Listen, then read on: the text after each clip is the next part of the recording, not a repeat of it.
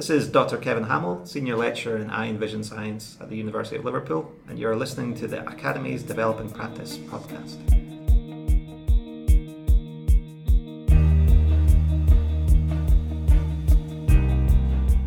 Hello and welcome to the next episode of the University of Liverpool's Academy's Developing Practice podcast.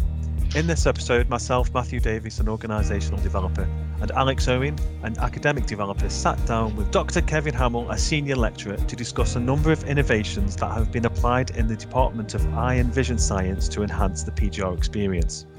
As part of this special for the University's Learning and Teaching Conference, we explore the changes that have been made to support student learning and the impact of these changes for the students and staff located in the department. We hope you enjoy. Kevin, we're really pleased to be speaking to you today. It's great to get to know you over the last couple of months, and I know we've run a workshop together with the Academy. It's been great to hear about a lot of the work that you're doing. So before we get started, could you just tell us a little bit about your professional background and the role you're in today at the university? Okay, cool. Thanks for having me. So, my name's Kevin Hamill. I'm a cell molecular biologist, but I'm employed as a senior lecturer at the University of Liverpool, where I run a research team that investigates a variety of eye disorders and some cancer type research. But before coming to Liverpool, I was a researcher at Northwestern University in Chicago, and before that I did my PhD in Dundee in Scotland.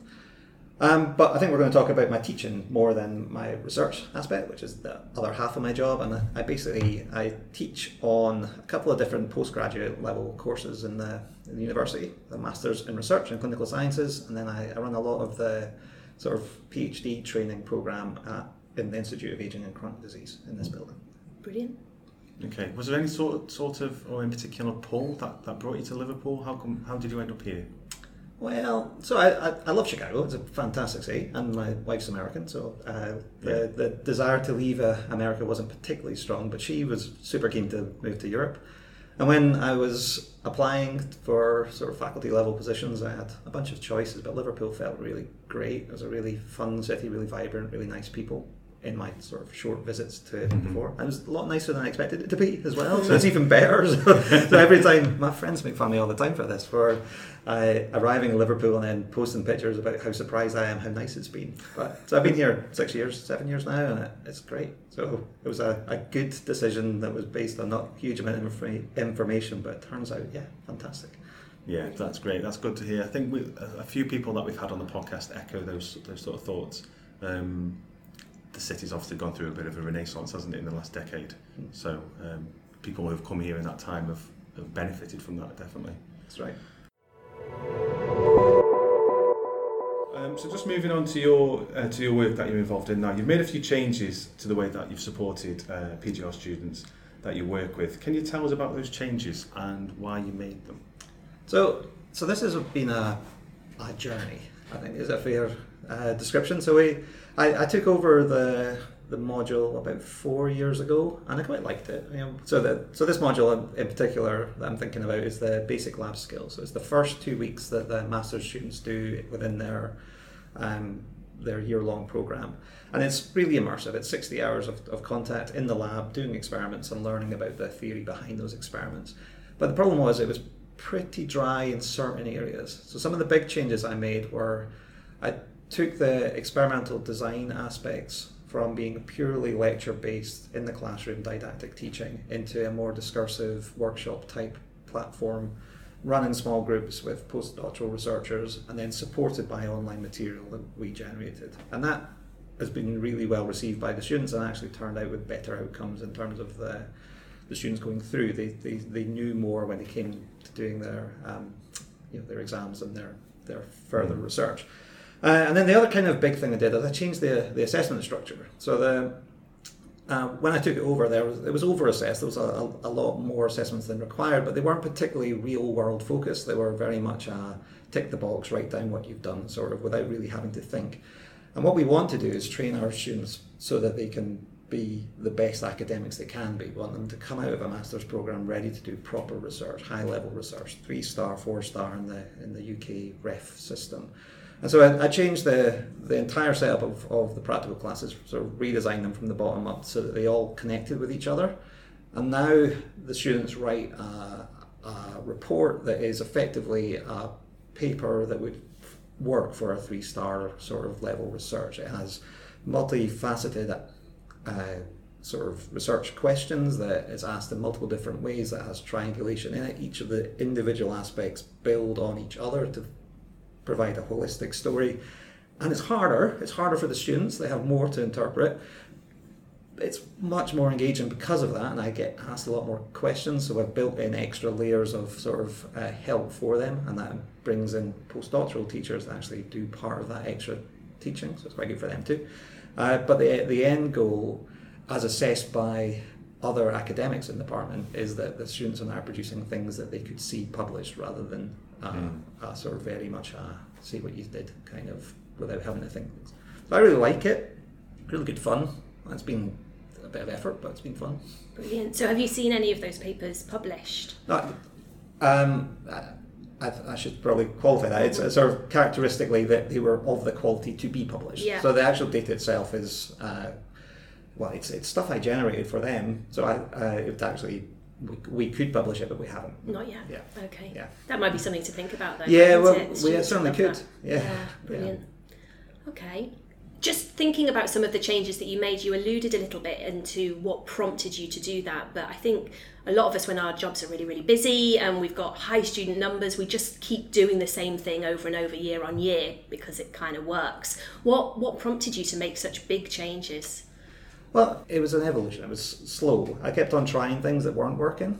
So what prompted me in the beginning was a lot of the students, after they've done my module, they go on and do 3 10-week rotations where they actually do lab projects. And I realised that they weren't actually retaining enough of the information that was important. So they were happy with kind of squirting stuff in tubes, the actual practical stuff. They were confident enough to do the things, and I didn't want to change any of that. That worked well. But the actual really important stuff, the ability to design a well-designed experiment and a well-designed study, wasn't as good as it could be. And so I played with different things. I started providing more and more information. That doesn't really work. That was just too much. So that wasn't effective.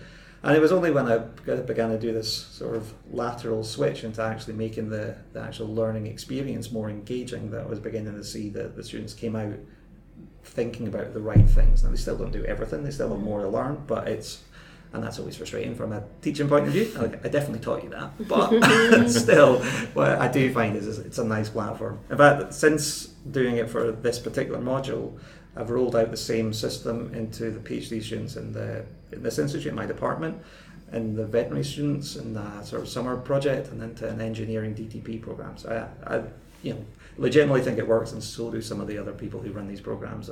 So it's not crazy differences, but it's based on observations. So. And I really like what you're saying about using your PhD students to run these small discussion groups. What's the impact been on the PhD students themselves? So this is my cunning backwards plan. So I make them think about things that they should be thinking about. Yeah. So it's actually works for postdocs too. I've used a variety of different levels of students. So I'm thinking specifically now about the experimental design kind of workshop. I have this sheet, a couple of worksheets that they work through depending on the type of experiment they're going through. And during the discussion process, I bring everyone back together and I talk with them through what they've been discussing. And there's lots of chance for my students at the PhD level as well as the master's level to learn from that. And that's great. It's like secretly teach them while they're engaged. So it's fine. So basically the process involves thinking about things that they know, but then thinking about them deeper than they previously have been. And that is nice because that builds on what we're teaching them elsewhere, and they ultimately end up being better researchers for it. Brilliant. So 2 big projects. The first one, thinking about the way you teach lab skills and moving that from a kind of lecture to a more small group discussion, and then you're changing your assessment as well. Yeah. How have you monitored the impact of those interventions then? I think you've talked a bit about that, but specifically, how do you know that that's having such a positive effect? So in a few different ways. So I think we're going to put up the slides so that people can actually see the data. But what I've tracked over the years is the longitudinal data. I've looked at the individual questions that we've asked in the post-module exam and seen how the students perform, and then able to sort of either modify my exam to make it harder so we retain the same grade point average, or identify the areas where I should spend more effort teaching in the future years, or add more content or different ways of teaching, which that works really nicely. But I think from the assessment point of view, I've also asked not just what the students do, I want to find out what the faculty do. So what I've done is I've taken the assignments that have been submitted by the students over the variety of years and handed them to the different researchers who are not involved in teaching this programme, and asked them which ones they prefer. And the data for that aren't on the PowerPoint, but maybe I could add them. Great. And they're overwhelmingly that this post change is that after I've made the modifications are much closer to where they want them to be, basically. As simple as that. Those are the types of figures that they want the students to produce, and the type of writing that they want them to do if they're going to be joining their lab. So lovely. I like it. Yeah, great. I really like that you've taken an iterative approach to it as well, and you've not just thought, I'm going to change this for the better, and thought this will work. Yeah. You've looked at that. Oh, we did stuff that didn't work. Yeah. So how often did you have to make those changes? So every year after I finished the module, I'm like, I'm not going to change it next year. That's it. I worked, and the thing is that the feedback's really good as well. So the drive to change doesn't come from people come back saying I hated it. It's come from me saying I've marked their assessment and that thing's not gone as well as I'd like it to. Yeah. So it's really driven by that. And then I've got 2 MRes students in the lab at the moment, so I actually see them as they progress, and I get this. What's it like 3 months later? Are they still learning? And that's really where it comes from. Yeah. And not everything works. I mean, I think that's one of my key takeaways from this is, it's a really diverse group of people. Each cohort's a bit different. So sometimes the changes I make won't work for a reason that's not related to the change. So sometimes I need to absorb that and persevere sometimes. Yeah, and be adaptable. Yeah. Yeah. But I also get better. I mean, before I came here, I hadn't really done any teaching. It would only be one-on-one kind of teaching individual skills. After 7 years of being or 6 years here, I now actually feel like I know what I'm doing. So everything's getting delivered in a bit better. Okay. I've got 3 more years before I get to that point. So just moving forward a little bit, you received a Liverpool Learning and Teaching Fellowship in 2018-19 in recognition of the innovations that you've made to the PGR student experience, obviously, which we've just been speaking about. So how did you use, or how have you used the fellowship to develop your practice since then? So just before I answer that, I just want to say how good it was to get that, because my main job is to do research. So when I do teaching, it's sometimes seen as a secondary endeavour. And I like it. I really do enjoy doing it, and I like to put effort in, but there isn't really a framework to acknowledge that effort. And so having something external where I can say, yep, the work I'm doing here is being recognised in any way as being of valuable, it's really important to me. So now I've said that, because I knew when you guys were coming, that's kind of the key takeaway that I want to deliver from this. But anyway, right, so what have I done with the money though? so we've got these great people at the university, what they call the TELs? The Technology Enhanced Learning, Technology Enhanced Learning group. And I spoke to them about how I could take what I've done and take it to the next level, make it even better than it has been. So just to put this into full context, when I said that I provided online material for particularly the experimental design part of the teaching, I recorded myself in my house delivering lectures, made little cartoons of the guys, of people delivering things, and kind of deliver them, and they're not great. Like they're very much a non-professional outfit, but they deliver the content I wanted to, and I provide the same material in text format and as slides and every format the student could ever want. They're available. But they're still not pro. So what I've done is work with the guys in the TEL to turn basically what I'm doing into a much more slick, more professional, and much more engaging online experience. So the money has gone toward paying for licenses for their computer programs, and then bringing them in to shoot videos in the lab to create online content. And the videos in the lab are really cool. They're great fun. So we shoot short, like couple of minutes worth of kind of lecture type material with me delivering the content, but then I get a variety of different PhD students and postdocs and to talk about their project, providing the example of whatever point I'm trying to make.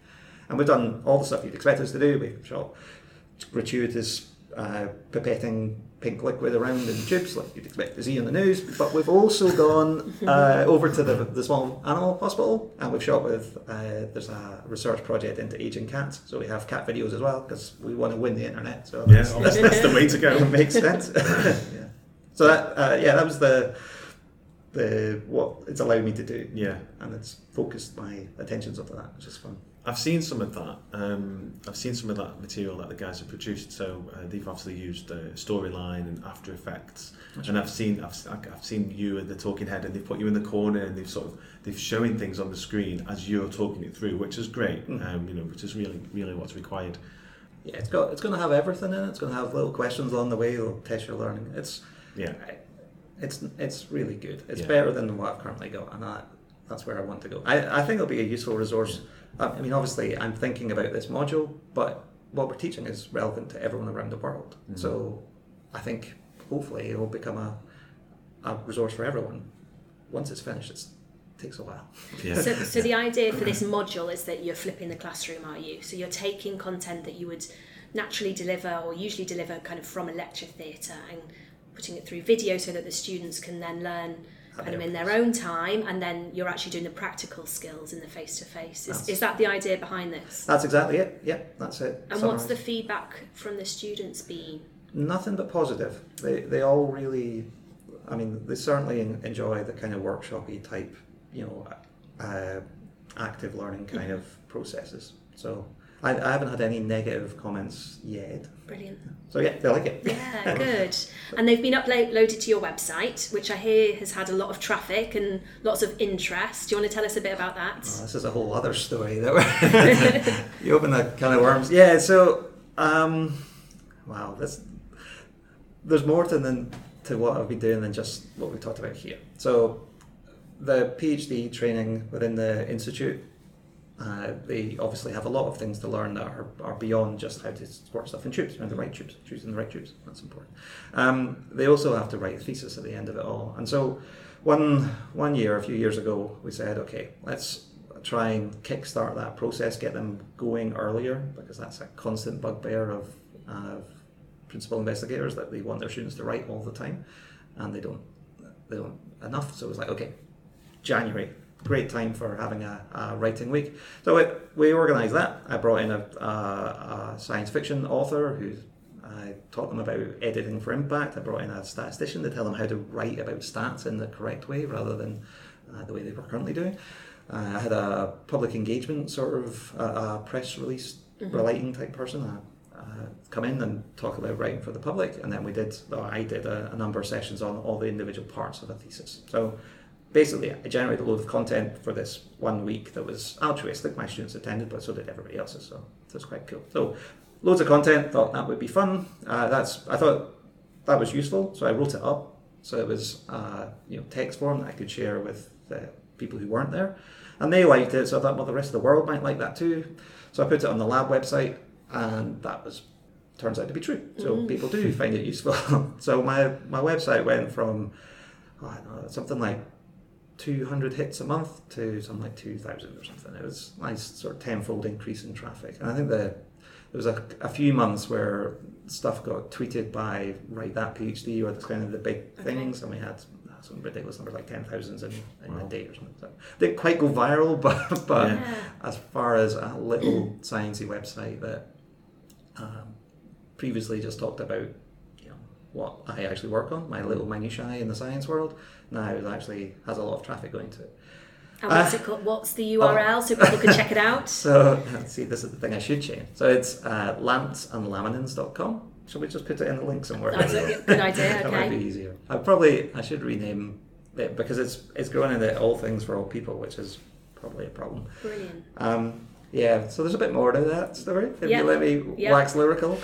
So hard text, bit boring. So I decided that, okay, I need to, make it a little bit more engaging. So I drew some cartoons. I've seen those cartoons. Well, you saw the third edition of those cartoons. Right, okay. The first edition of those cartoons were awful, but even more awful than the current ones. I wouldn't say the current ones are good.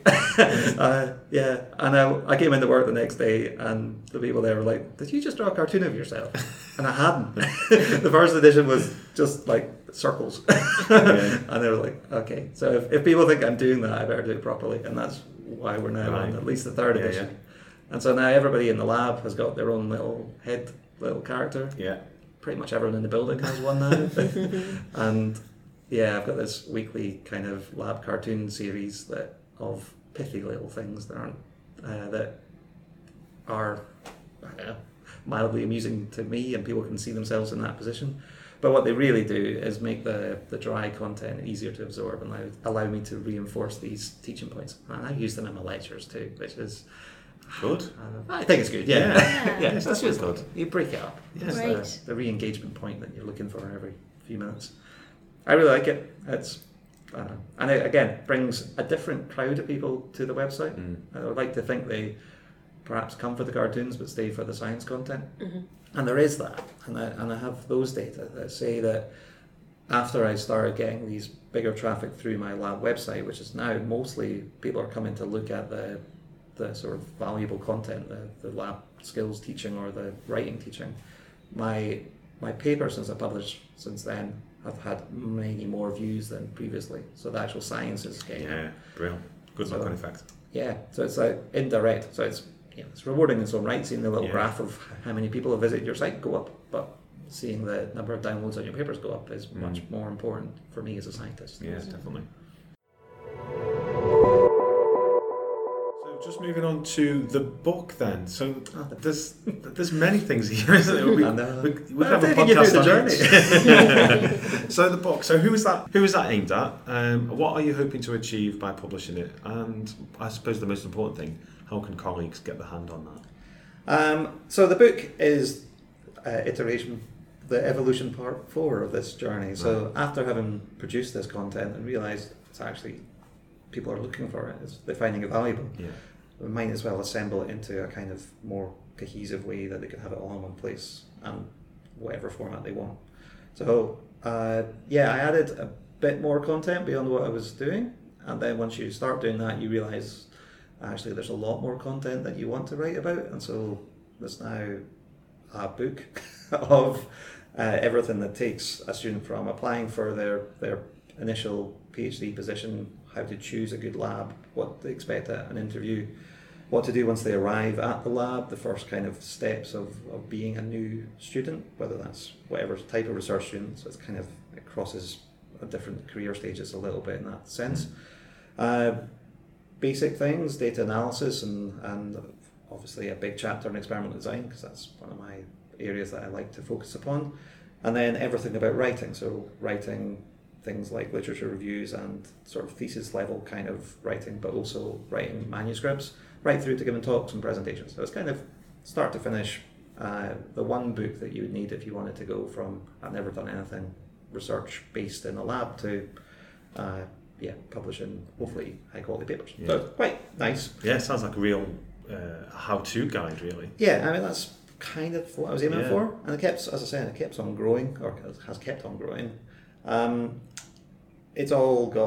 It's filled up with the little cartoons. So that was my next question. Please tell me the cartoons made it in. Of course. So I needed to have a unique selling point. So these books are boring if you just read them as plain text, but if you have something on every couple of pages just to lighten the mood of it a bit, and they reinforce the teaching point as well. So the cartoons are they're mildly amusing, but they're really to kind of point out what it would be like if, for example, you didn't do what the advice was saying, how bad it would look to somebody, or to misinterpret something. It's mostly bait and switch kind of things, but so that's nice. How do people get hands on it? Well, I'll provide a link that you could go to. Good. At the moment, it's on edition, I would say 1.0. So I've got it.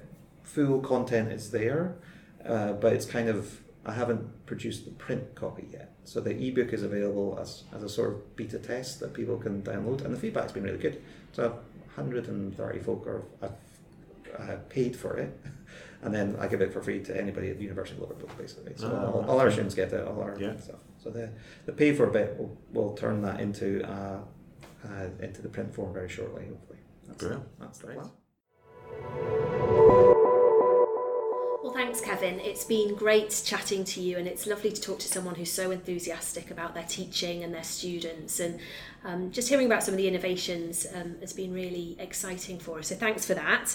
We like to finish each podcast with 3 or 4 kind of take-home tips for the listeners, something that they could reflect on in terms of their own personal practice. So if you could give us 3 or 4 things to go away and think about, what would they be? Well, I think the biggest one is don't be afraid to change stuff. I think that's if you're going to take one thing away, I would take that away, because we all do it. We all acquire a course at some point halfway through, and the easiest thing to do is just keep on teaching it. But it's not been designed by you, so have a go, give it a try. Not everything you do will work. That's probably my second point. Not everything you do will work, and don't be frightened by that either. Yeah, I think just talking to you just then, one of the things that struck me was you saying, actually, there's lots of stuff we've done that didn't work. Yeah. And that's brave, isn't it? To keep trying, to keep innovating when things aren't going well. I think so. I mean, I think the hardest one, so it's not so hard to innovate if things aren't going well, because then you're kind of forced to. The hardest one was to make a change when the feedback was generally good anyway, and things were working. And the easiest thing to do would be not to change it. But I wasn't happy, and that's why I was like, okay, let's make this a bit more fun.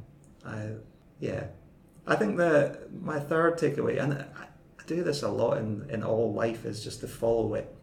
So whatever you've done, go with it and see where it's going to take you. And sometimes it'll take you to somewhere fun, and that'll be great. And in terms of research science, that's serendipity, following the interesting observation, and maybe it'll lead you to something cool, and that's always good, being aware and open to change. But then in the teaching, it's the same idea. You start something and you never know, you might end up writing a book that's filled with cartoons and that'd be good. Great, brilliant, thank you. Yeah, thanks for your time today. No, don't. It's been fun.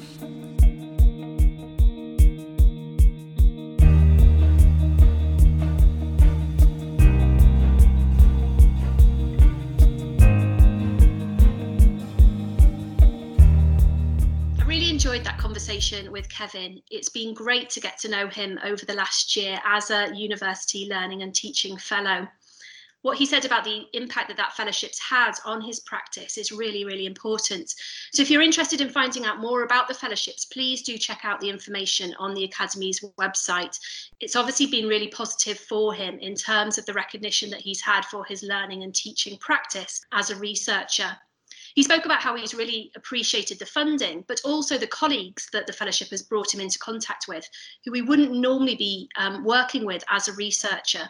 For example, our TEL colleagues, who will further support his learning and teaching practice. Absolutely. Some of the things that I took from that, there was a little nugget in that conversation where he spoke about PhD students and how they get value from facilitating the small discussion groups, and that deepens their thinking around subjects that they already know a lot about, which ultimately makes them better researchers. So I was really interested in that one.